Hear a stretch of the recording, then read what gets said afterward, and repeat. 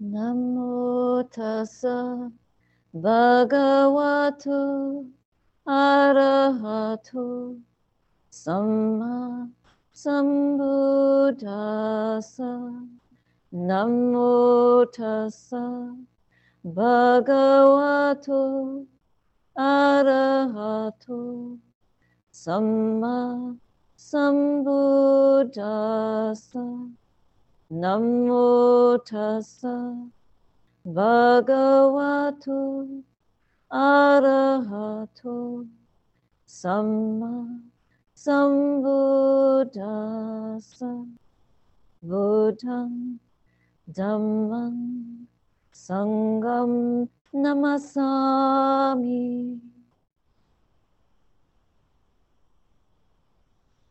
There's a lovely story from the Zen tradition. So Loshan asked the master Yantu, when arising and ceasing go on unceasingly, what then? And Yantu shouted, whose arising and ceasing is it? At this moment, Loshan awakened. Isn't it interesting how fast they get it? These Zen practitioners. So we watch this arising and ceasing going on unceasingly, and we want to know, well, what's it all about? But if we ask, whose arising and ceasing is it? And then we investigate, see, well, it doesn't belong to anyone. That's a very profound waking up, that this whole process doesn't belong to anyone. There isn't anyone in there who is breathing this arising and ceasing that is experienced. But the we, the pronoun, always arises before every experience, and then we believe in the pronoun. I am an I. And that's one of the hardest ones not to launch into. Remember, we talked about the 5 forms of escape. That's the most difficult one not to grasp. That's me. I'm breathing. This is who I am. I'm this breathing being, and the breath is arising and ceasing in me. But if we take out all those pronouns, then we begin to observe experience just as pure process. And if we can do that continuously, and our insight deepens, the more that we pay close attention, and the more close we get to the experience itself, it begins to fall apart. It breaks up. Just like as we spoke about before, when we enlarge what appears on the computer screen and you look at it through the computer's eyes, then you just see pixels. There's no image. It's nothing. This is the power that our mindfulness gives us. Our insight, our understanding, our ability to be deeply aware of our experience, it gives us the power to burn up the image and to burn up this impurity of injecting a being. Of course, there's human being, but it's actually beingness. It's an association of qualities. The mind is full of qualities we're developing, and that is where we have some freedom to form and formulate and train these qualitative experiences. This practice is a training. But do we want to be trained? We want enlightenment.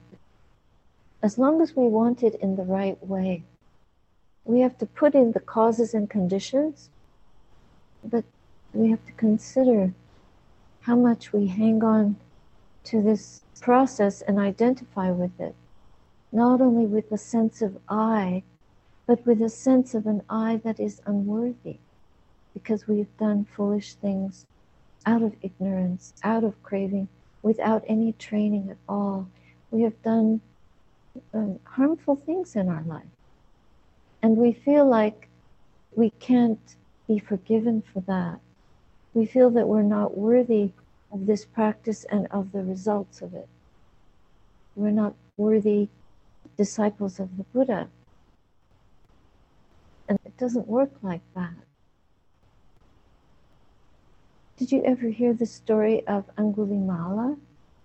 He was a murderer. He was told to go on a mission and collect a garland of 1,000 fingers. And so he followed this teacher's request, and he killed 999 people.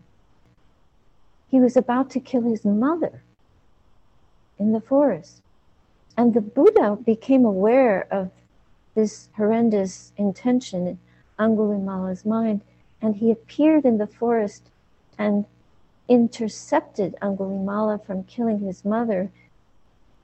And so when the Buddha intercepted, he was walking so fast that Angulimala couldn't catch him. And he said, "Stop, stop, mendicant, stop." And the Buddha said, "I have stopped." And you know what that means.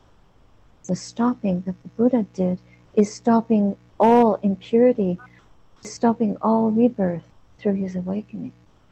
So he said to Angulimala, "Now you stop."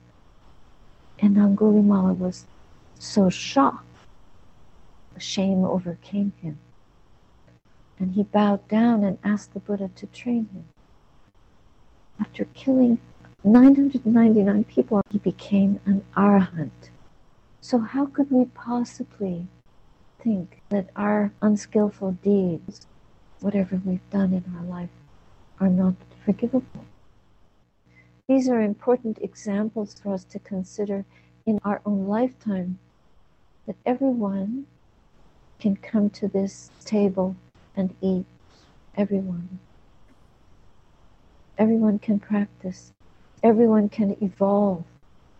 And some beings will develop the path more quickly. It depends upon our predilections, our faculties, how dull, how sharp, and our efforts, how exuberant and how complacent. If we're mindful enough, and if we mind the mind continuously, then we can restrain our actions. We can notice when there are unwholesome mind states, and we can turn them over. We can transform. We can reform. Reformation, rehabilitation, to undo that which has been done.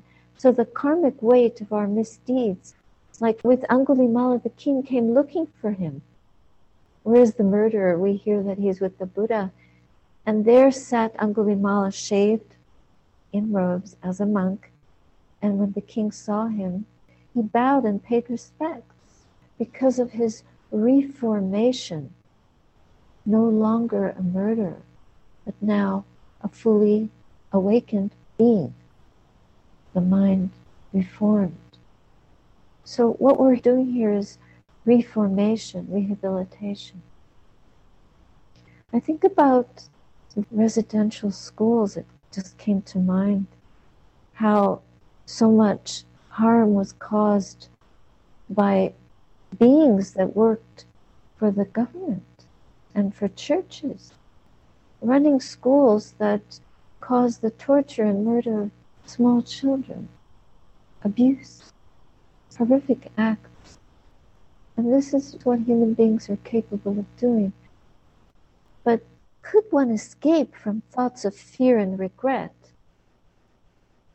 Well, we know that two of the great protectors of the mind are hiri and ottappa, moral conscience and moral compunction. And it's moral. We have a realization that we have done harm. And we want to reform that. We want these faculties and this being, this human being, to act well. And so we establish ourselves in precepts. We establish ourselves in the Dhamma. We make a commitment. So these two protectors to reform our ways of being, then we follow that. Because we have the shame about what we've done. We've understood. The heart opens. And we start to follow the Eightfold Noble Path. Right view. We've seen that is not the way. This is the way. We establish ourselves in sila. Dana sila, generosity, and virtue. Remembering the harm we've caused. As we perform wholesome deeds, we purify. And this is where Ottawa comes in. So we found the Dhamma. And we develop our minds as best as we can. And we work towards the fire of illumination, which burns away all unskillfulness in the mind. So these two protectors of moral conscience and moral compunction, you know what not to do and you'd follow the precepts. It's like a safety net.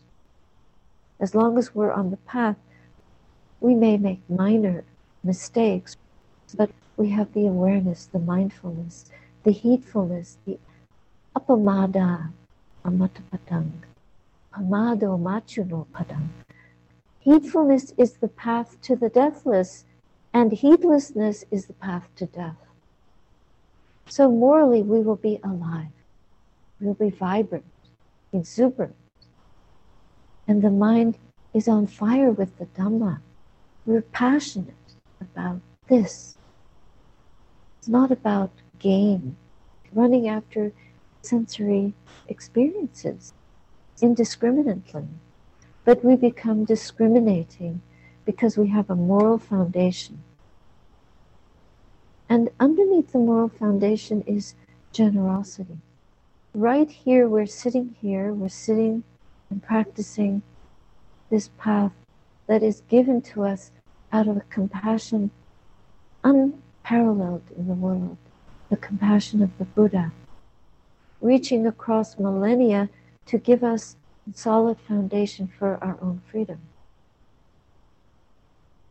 But we have to remember to pull out this thorn of I, the person, that really, when we understand that there is no one there, there's no one there but an association or a composite of qualities and many karmic formations that can be clarified, that can be freed through training. And so we take responsibility for our kamma, for our bundle of karmic deeds from lifetimes.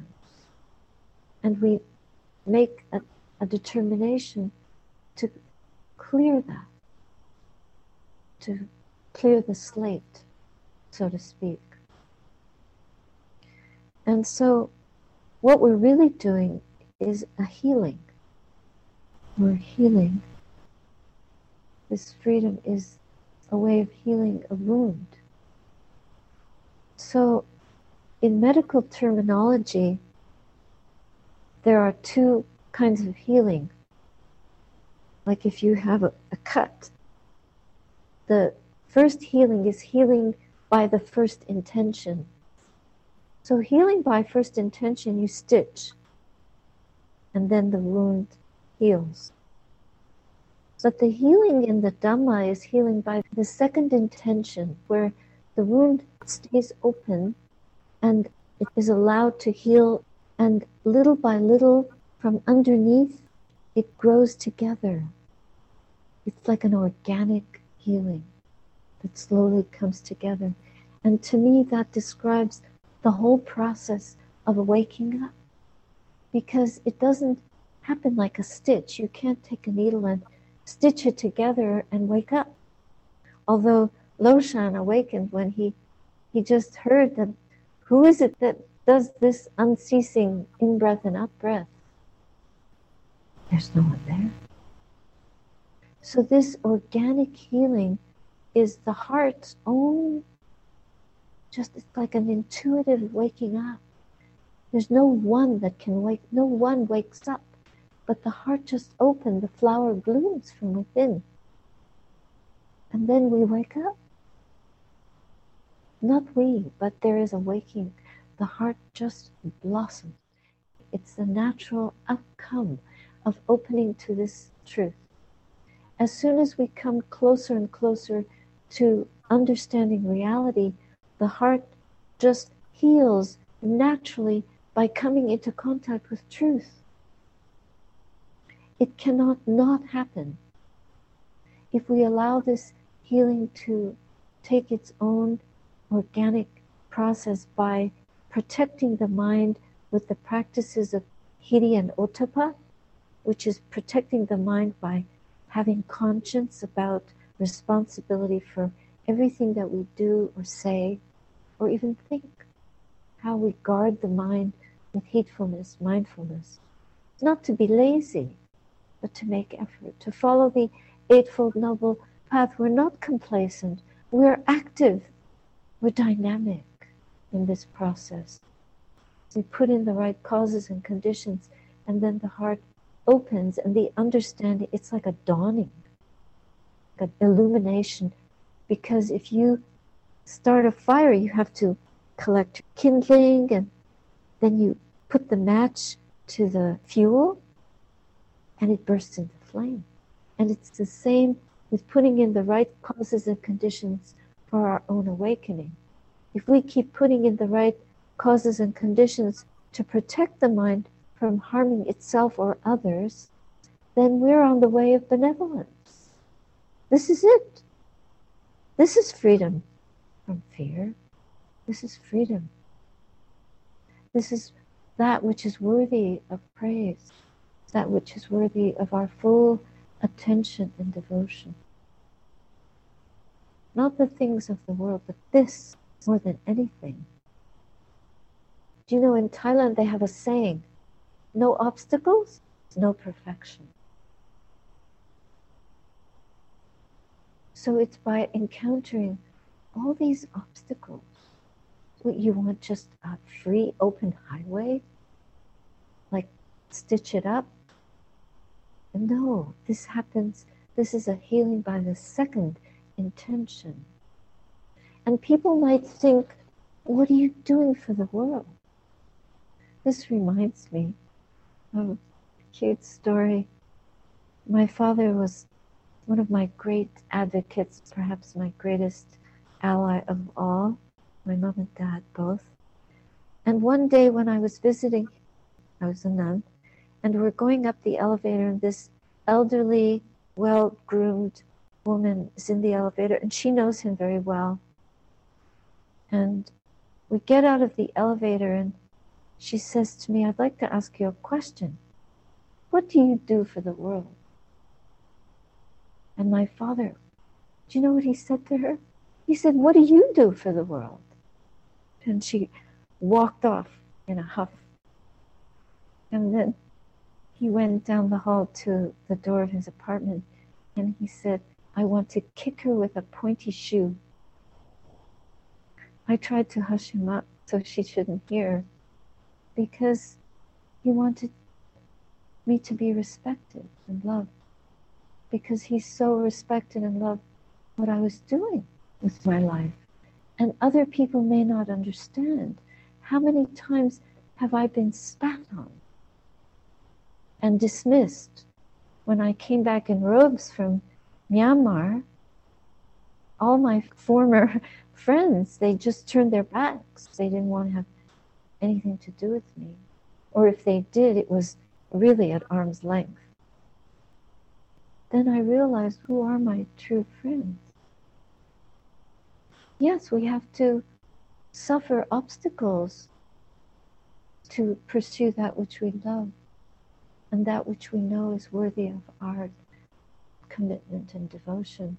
But we can overcome those obstacles, and it's by overcoming them that we grow stronger. By overcoming them, we grow more resolved. Our determination gets deeper, and we can overcome greater and greater obstacles, because in fact, this internal Himalaya that we're trying to climb, is the tallest mountain in the whole universe. And we're trying to climb it with our fingernails. But actually the Buddha gives us very good tools. Hiri-ottappa is amongst them. And all the reflections on the Eightfold Path, on the Four Noble Truths, on the 5 powers of the mind, faith, energy, mindfulness, focusing, concentrating the mind, learning to focus and still the mental formations, and wisdom, the capacity to be wise. The 4 sublime abidings, which we can practice every day. Not just in the sitting posture. Why does the Buddha teach all these postures? He only mentions 4, but there are many other examples where disciples get enlightened, like Ananda was breathing mindfully while he was lying down and he awakened. So these postures are the Buddha's encouragement to us that this is a practice to carry moment by moment as long as we're breathing. So Loshan said that the breath is coming ceaselessly. So we should breathe with unceasing attention, and then we will awaken. But we have to remember, who is it that's breathing? No one's breathing. Not to identify with somebody that's on the path to awaken, or I'm going to get. This is not the language that will help us let go of this identification with the self, but just to develop the qualities that will lead us to the waking up, that organic process of second intention, where the heart just opens and understanding dawns. It happens because we've given it the right causes and conditions. So when we're walking, we walk mindfully. Every foot, we feel the pressure of our feet touching the floor, lifting the foot, touching the floor, walking very caringly, very conscientiously, very aware of our movement, not thinking. If you drive a car and you're holding the steering wheel, sitting, be mindful. In that moment, please drive. Don't be thinking about where you're going or arriving at your destination before your car gets there. We have to be so attentive, exactly where we are. Feel your hands on the steering wheel. You're boiling a kettle in the kitchen, standing and boiling the kettle. Feel the weight of your feet on the ground. Feel that. Feeling that sensation with so much awareness and attention to the physical sensations is a moment of extreme groundedness. And by being grounded, in that very moment of total groundedness, the kettle may start boiling and we may be in jhana. The kettle is boiling. Hello. Turn off the gas. Because the mind is so settled within the groundedness of the body. It's about being in the present moment. It's about not going to the past or the future, letting go thoughts about the past, thoughts about the future, but just being present for what we're experiencing here and now, and moment by moment, present moment after present moment, in whatever posture we may be in, lying down. Sometimes we lie down to meditate. The reason that we don't start with lying down as young practitioners is because it's easy to fall asleep. We associate lying down with sleeping or losing attention. So we have to train ourselves to stay awake, maybe a bit harder when we're doing lying down practice. But really, every moment is a moment of potential waking up. And the process then proceeds organically. The heart opens. Now with the sublime abidings, those are such valuable practices, and we've chanted them together.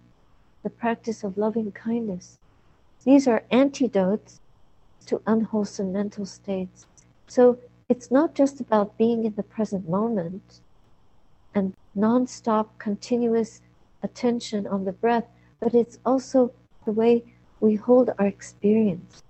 It's with gentleness. It's not with your fists clenched, because there needs to be a relaxed demeanor to approach this project very gently and very balanced, not over-striving, not forcing, not using that crushing energy. Unless there are strong defilements arising, then we may have to enforce. We want to reform the mind. Sometimes the reformation requires a bit of telling off, like, no, this is not going to work. This is not to be done. Like to a small child, these absolute boundaries. We give ourselves boundaries. If we see hatred arising in the heart, we just say no to that. Not healthy. Would you put your finger in a fire intentionally? Not normally. Would you set yourself on fire? No. So think of those unskillful mind states as ways of setting the heart on fire in an unwholesome way. We want the fire of awakening, not the fire of destruction. So we stay away from greed, we stay away from ill will, we stay away from delusion. Delusion is the most difficult one because we're so deluded. How does delusion know itself?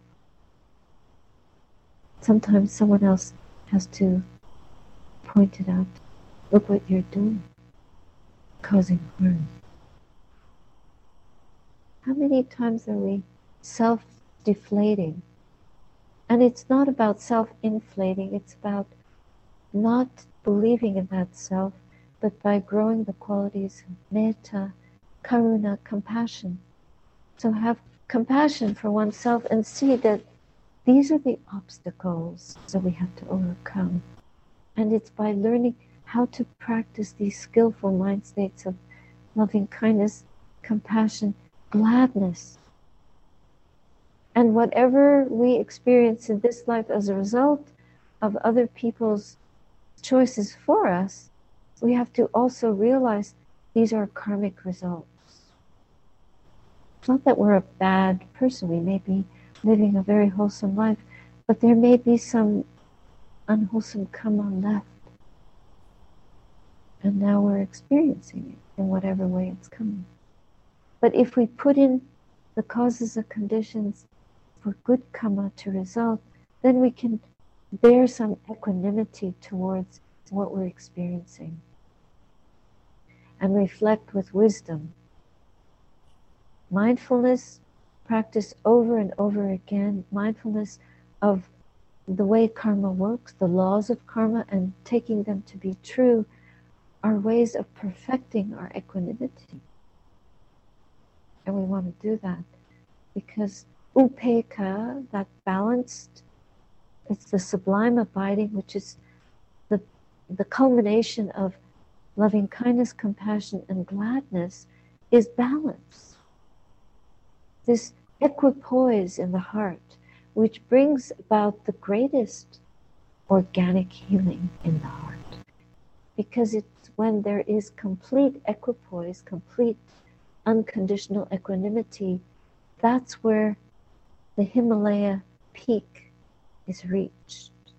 That's where the realization of liberation, there's no one there, is understood. That's where the true understanding dawns in the mind. There's no one there to be free. There's just a mind fully open, fully awake, fully free. And that's a possibility for us, and we have to, of course, have faith that it's possible. If we have doubt, then realize that the doubt is a hindrance.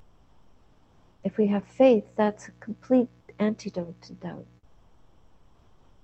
And maybe little by little, faith will grow when we practice more and more loving kindness in the face of hateful, insulting words that come our way.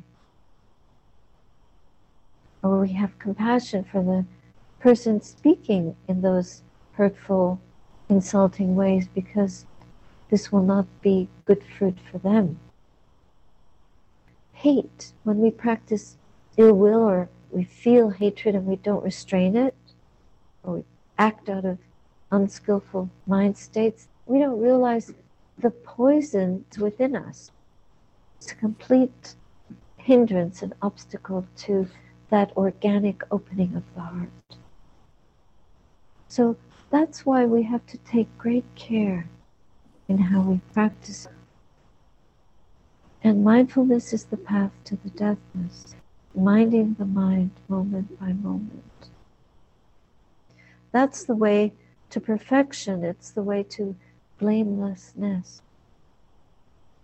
Healing. We all want healing. We all want wholeness. And the wholeness is an emptiness. It's the understanding there's no one. It's the emptiness that is full, and the fullness that is empty. And we have complete peace with conditions exactly as they are. So I'll stop there for tonight.